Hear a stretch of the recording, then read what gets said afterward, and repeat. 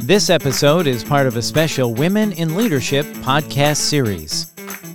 Well, thanks for joining us. I know this is quite a departure from some of the typical podcasts that are produced through the organization. So I'm going to start off with just a little bit of background and then introduce our guest today. I'm Sarah Brownell. I work for a company called HDR Architecture, but more importantly, I'm a mom of 3 daughters. And as a little bit of background, my oldest daughter is 17. And about a year ago, started down this journey with her, transitioning from high school to what's next for her. And it really kind of hit me that literally everybody asks her, what are you going to do with your life? And it just struck me like, wow, this is a really big question for such a small child. And there is this expectation, I think, that when we are entering into college years or early into our career, we have to have it all figured out and claim a major and know what we want to do. And I don't think that needs to be the case. So while I'm witnessing this with my daughter, I happen to come across some really amazing female leaders in the healthcare industry. And by hearing their stories about how they really created a unique path for themselves and navigated their own career trajectory, it struck me that there's a real opportunity to share those stories in a way that might help break a little bit of the stigma around career paths and around us as professional leaders in the industry about what really makes us relevant. So my goal for this podcast is to do just that, talk about why career paths don't have to be linear. If your career path isn't linear, it doesn't mean you're not necessarily qualified, but also inspire professional women to create their own paths. And for kids like my daughter who are still figuring that out, to reinforce the fact that it's okay to not necessarily know what's next and to just keep learning and to be open to new possibilities wherever that might lead you. So, without further ado, I'm going to introduce our guest today, Lindsay Petrini, current COO for Wellstar North Fulton. Lindsay, I'm going to turn it over to you. Why don't you share a little bit about your background? Well, I appreciate you having me today. As Sarah mentioned, I'm the Chief Operating Officer for Wellstar North Fulton Hospital, which is a 202-bed acute care hospital in Roswell, Georgia. I've been at that organization about 17 years. Prior to that, I was in Hot Springs, Arkansas, which is where I was born and raised. You know, it's funny you mentioned your daughter, because if I think back on my career, when I was her age, I had no idea what I wanted to do. And I think if I were to talk to some of my teachers back then and tell them that one day I was going to be the chief operating officer of a hospital, they wouldn't have believed that, because at that point in time, I lacked a lot of direction and was probably a bit of a mediocre student at that age. But as I look back on some of the opportunities that were presented to me and just some of the mentors that I've had, success is not necessarily all academic. And there's a lot that plays into life and to success. And I've been fortunate that a lot of those things have come my way. And so, again, after spending some time in Hot Springs, I went off to college. And there is really where I started to realize that while I might have not been the strongest academic student, I had some strong leadership skills that people recognized in me, maybe more so than I recognized in myself. I remember peers asking me to take the lead on things. I can remember the moment that a friend of mine said, I can't see anybody else being sorority president but you. And those were those moments that I look back on and realize that I had more of a talent for leadership than I probably had for school. After graduating college, I graduated with a degree in mass communication from the University of Central Arkansas. And I looked for jobs everywhere in the hospital. At home in Hot Springs is who hired me as the marketing coordinator there. And so I went home to begin a career in healthcare. And I had actually interned with that communications degree in radio. And I thought that was a lot of fun. I do enjoy talking, but I didn't think that I was going to be able to be as successful in that space as maybe I'd hoped. Then I went and interned in a TV station and realized that wasn't really a lifestyle that I wanted. But when I walked into a hospital and started working in their public relations department, I not only found a sense of a skill set that I liked, but also just fell in love with hospitals and healthcare and the purpose behind it. And that really led me to that first job. And then after that, I received a master's degree in journalism and wanted to go and teach school. But I had a mentor say to me, I know you want to go teach school, but you could have a great career in healthcare. And so from there, at 29, made the decision to move to Atlanta and started at North Fulton Hospital and was there as their physician liaison, is the job that I first began as a physician liaison, and then worked my way up to chief operating officer, and it had a really interesting 16 years, taking on multiple promotions from marketing director to chief business development officer, and then supporting the hospital through a transition from a for-profit system. The hospital was owned by Tenet Healthcare, to then become a not-for-profit system with Wellstar, and really leading as interim president through that time frame, which was incredibly challenging but very fulfilling, and learned a lot about myself through that whole time frame.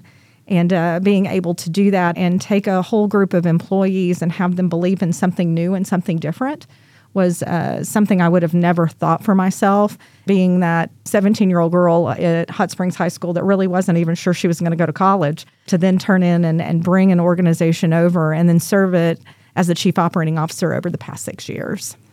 I just think that that's so great. And so a few things stick out to me when I hear you tell that story. First of all, going from a for-profit to a not-for-profit hospital, and just the culture shift that's associated with that, I think is huge. So I'm curious, as you look back to that whole experience, what are some of the standout moments for you, like challenges or opportunities that you think of really were like tipping points for you? I'd point out that during this time frame that my hospital went up for sale, North Fulton went up for sale by Tenet Healthcare, I was also going through a lot of personal changes. I had just gotten remarried. I'd become a stepmother to 2 wonderful kids. And then to top it off, I'm having to move an organization from for-profit to a not-for-profit. So it was interesting because my personal life was changing just as rapidly as my professional life was changing. And so being able to manage those two during that particular point of time was incredibly challenging. But what I remember most about it was I was part of a new organization of which it was very new to me too. And it was a bit of a culture shift. While for-profit hospitals and not-for-profit hospitals work for the same mission, some of the ways they prioritize things are very different. And being able to lead through during a time frame that I wasn't 100% clear on everything that was going on, but I had to stand in front of everyone and ask them to come along with me and give them confidence to move through that change. That was definitely memorable to me because I wasn't necessarily sure I knew what the next step was, but I had to have them trust me to take it and to take it with me. I think when I go through that time frame that I was serving as the interim president of the organization and looking back on it, I think I was a little bit insecure. You know, I was just unsure I was doing the right things. And I remember when we transitioned over and our wonderful new president joined us, I remember looking down. It was the first we'd made budget. We had gotten everything in order. And here the whole time I would have told you all the things that I wasn't necessarily doing right. And then when it was all said and done and we could look back, we had accomplished all these great things in a very short amount of time and started to really move and set the stage for what is just now a really growing facility. But at the time, we were so worried about that change and what we weren't doing. We really didn't as heavily focus on what we'd done right.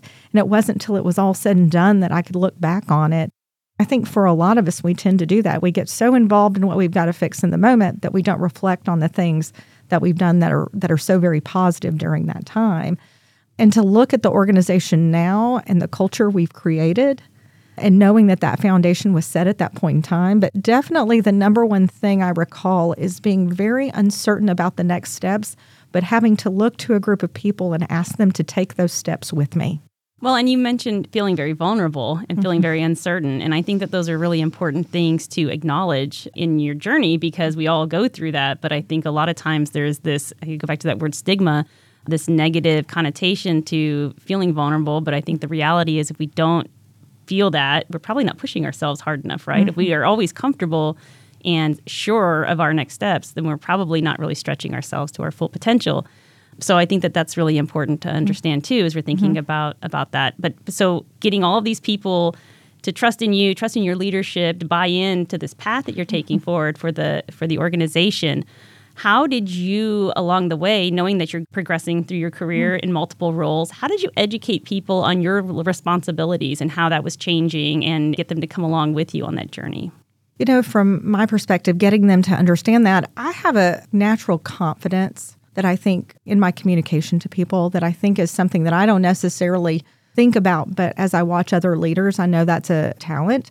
And so it wasn't necessarily educating individuals on what that different step was.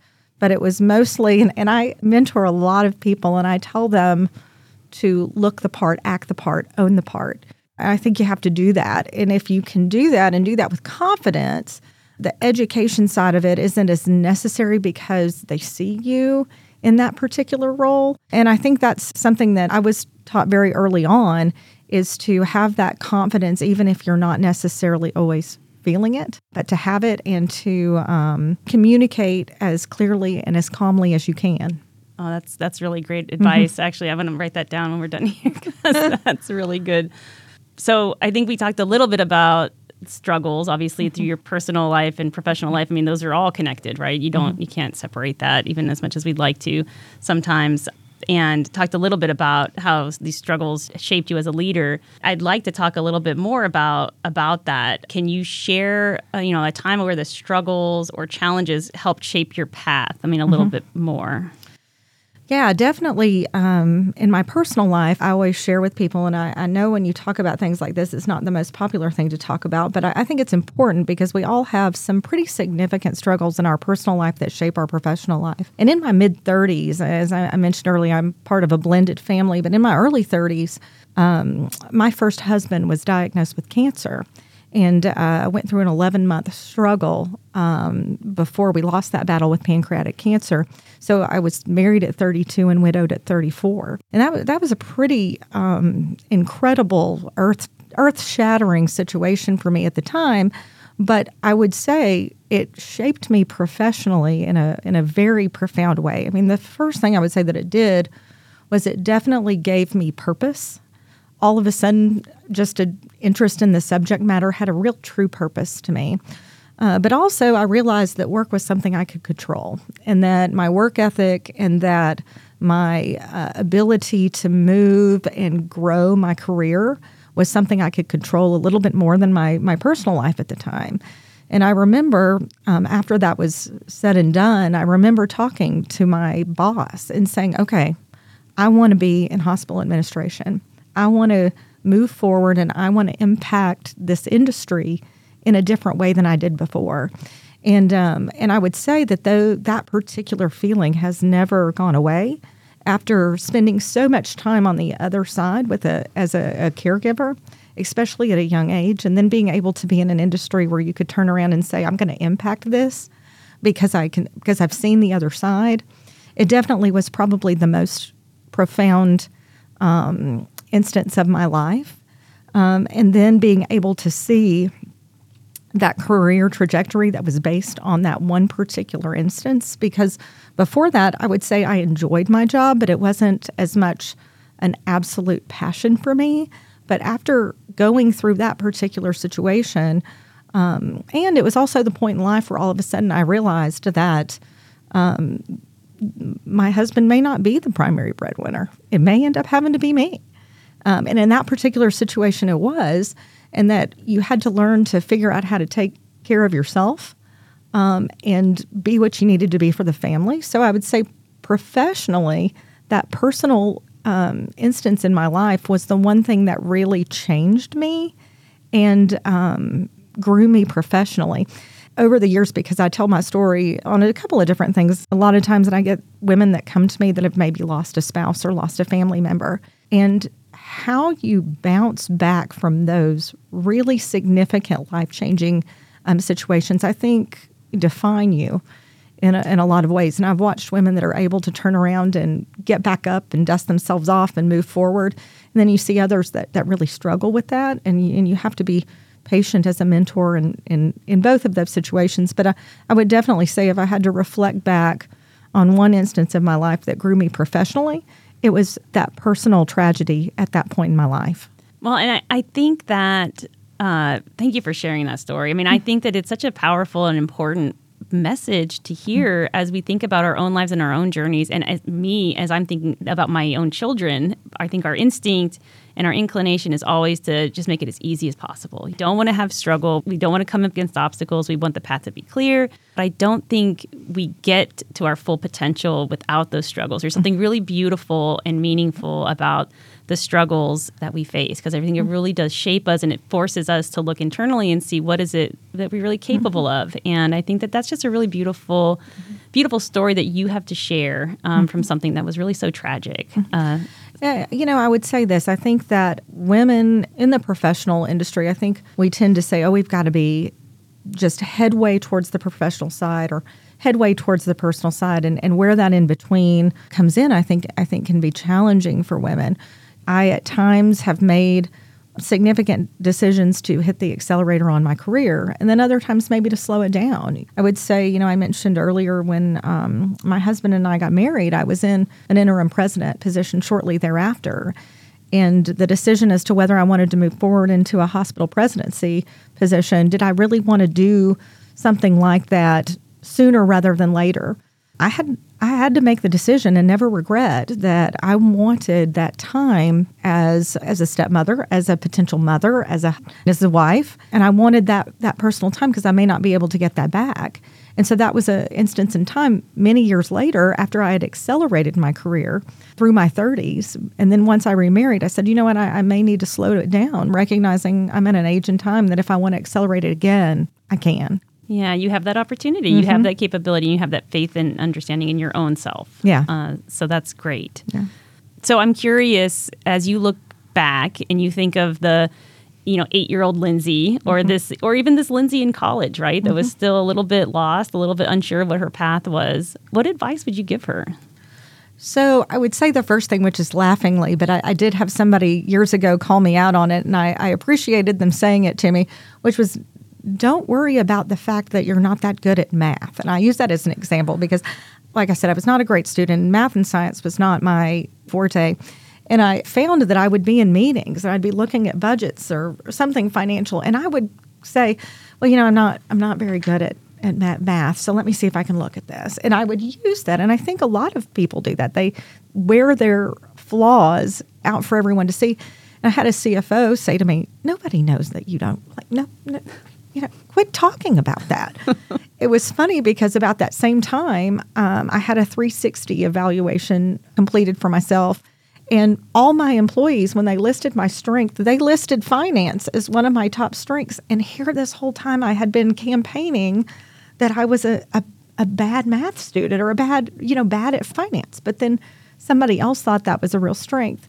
So I use that as an example of if I had to go back and talk to myself, I would say, have more confidence. Don't worry about what you're not. Worry about what you are.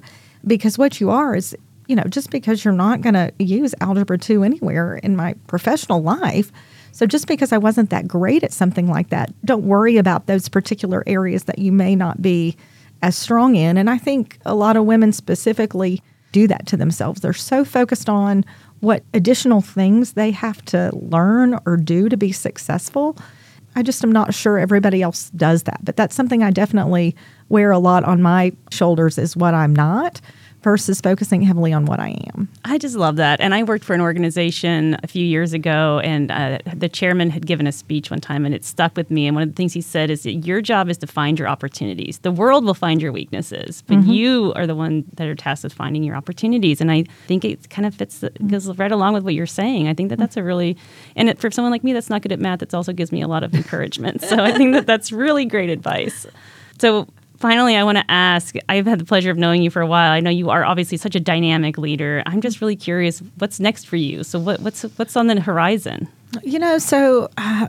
One of the things that I spend a lot of time mentoring young leaders about is what their career steps are. And I coach a lot of them on getting their MBA. If they want to move into hospital administration, probably getting an MBA, an MHA, something like that.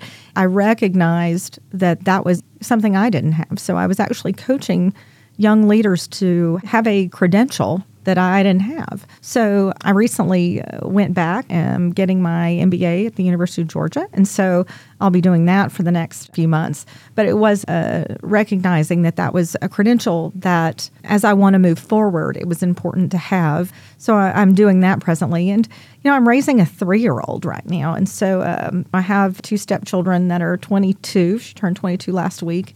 And then one that turns 19 in 3 weeks. And then raising my 3-year-old. So trying to raise my 3-year-old.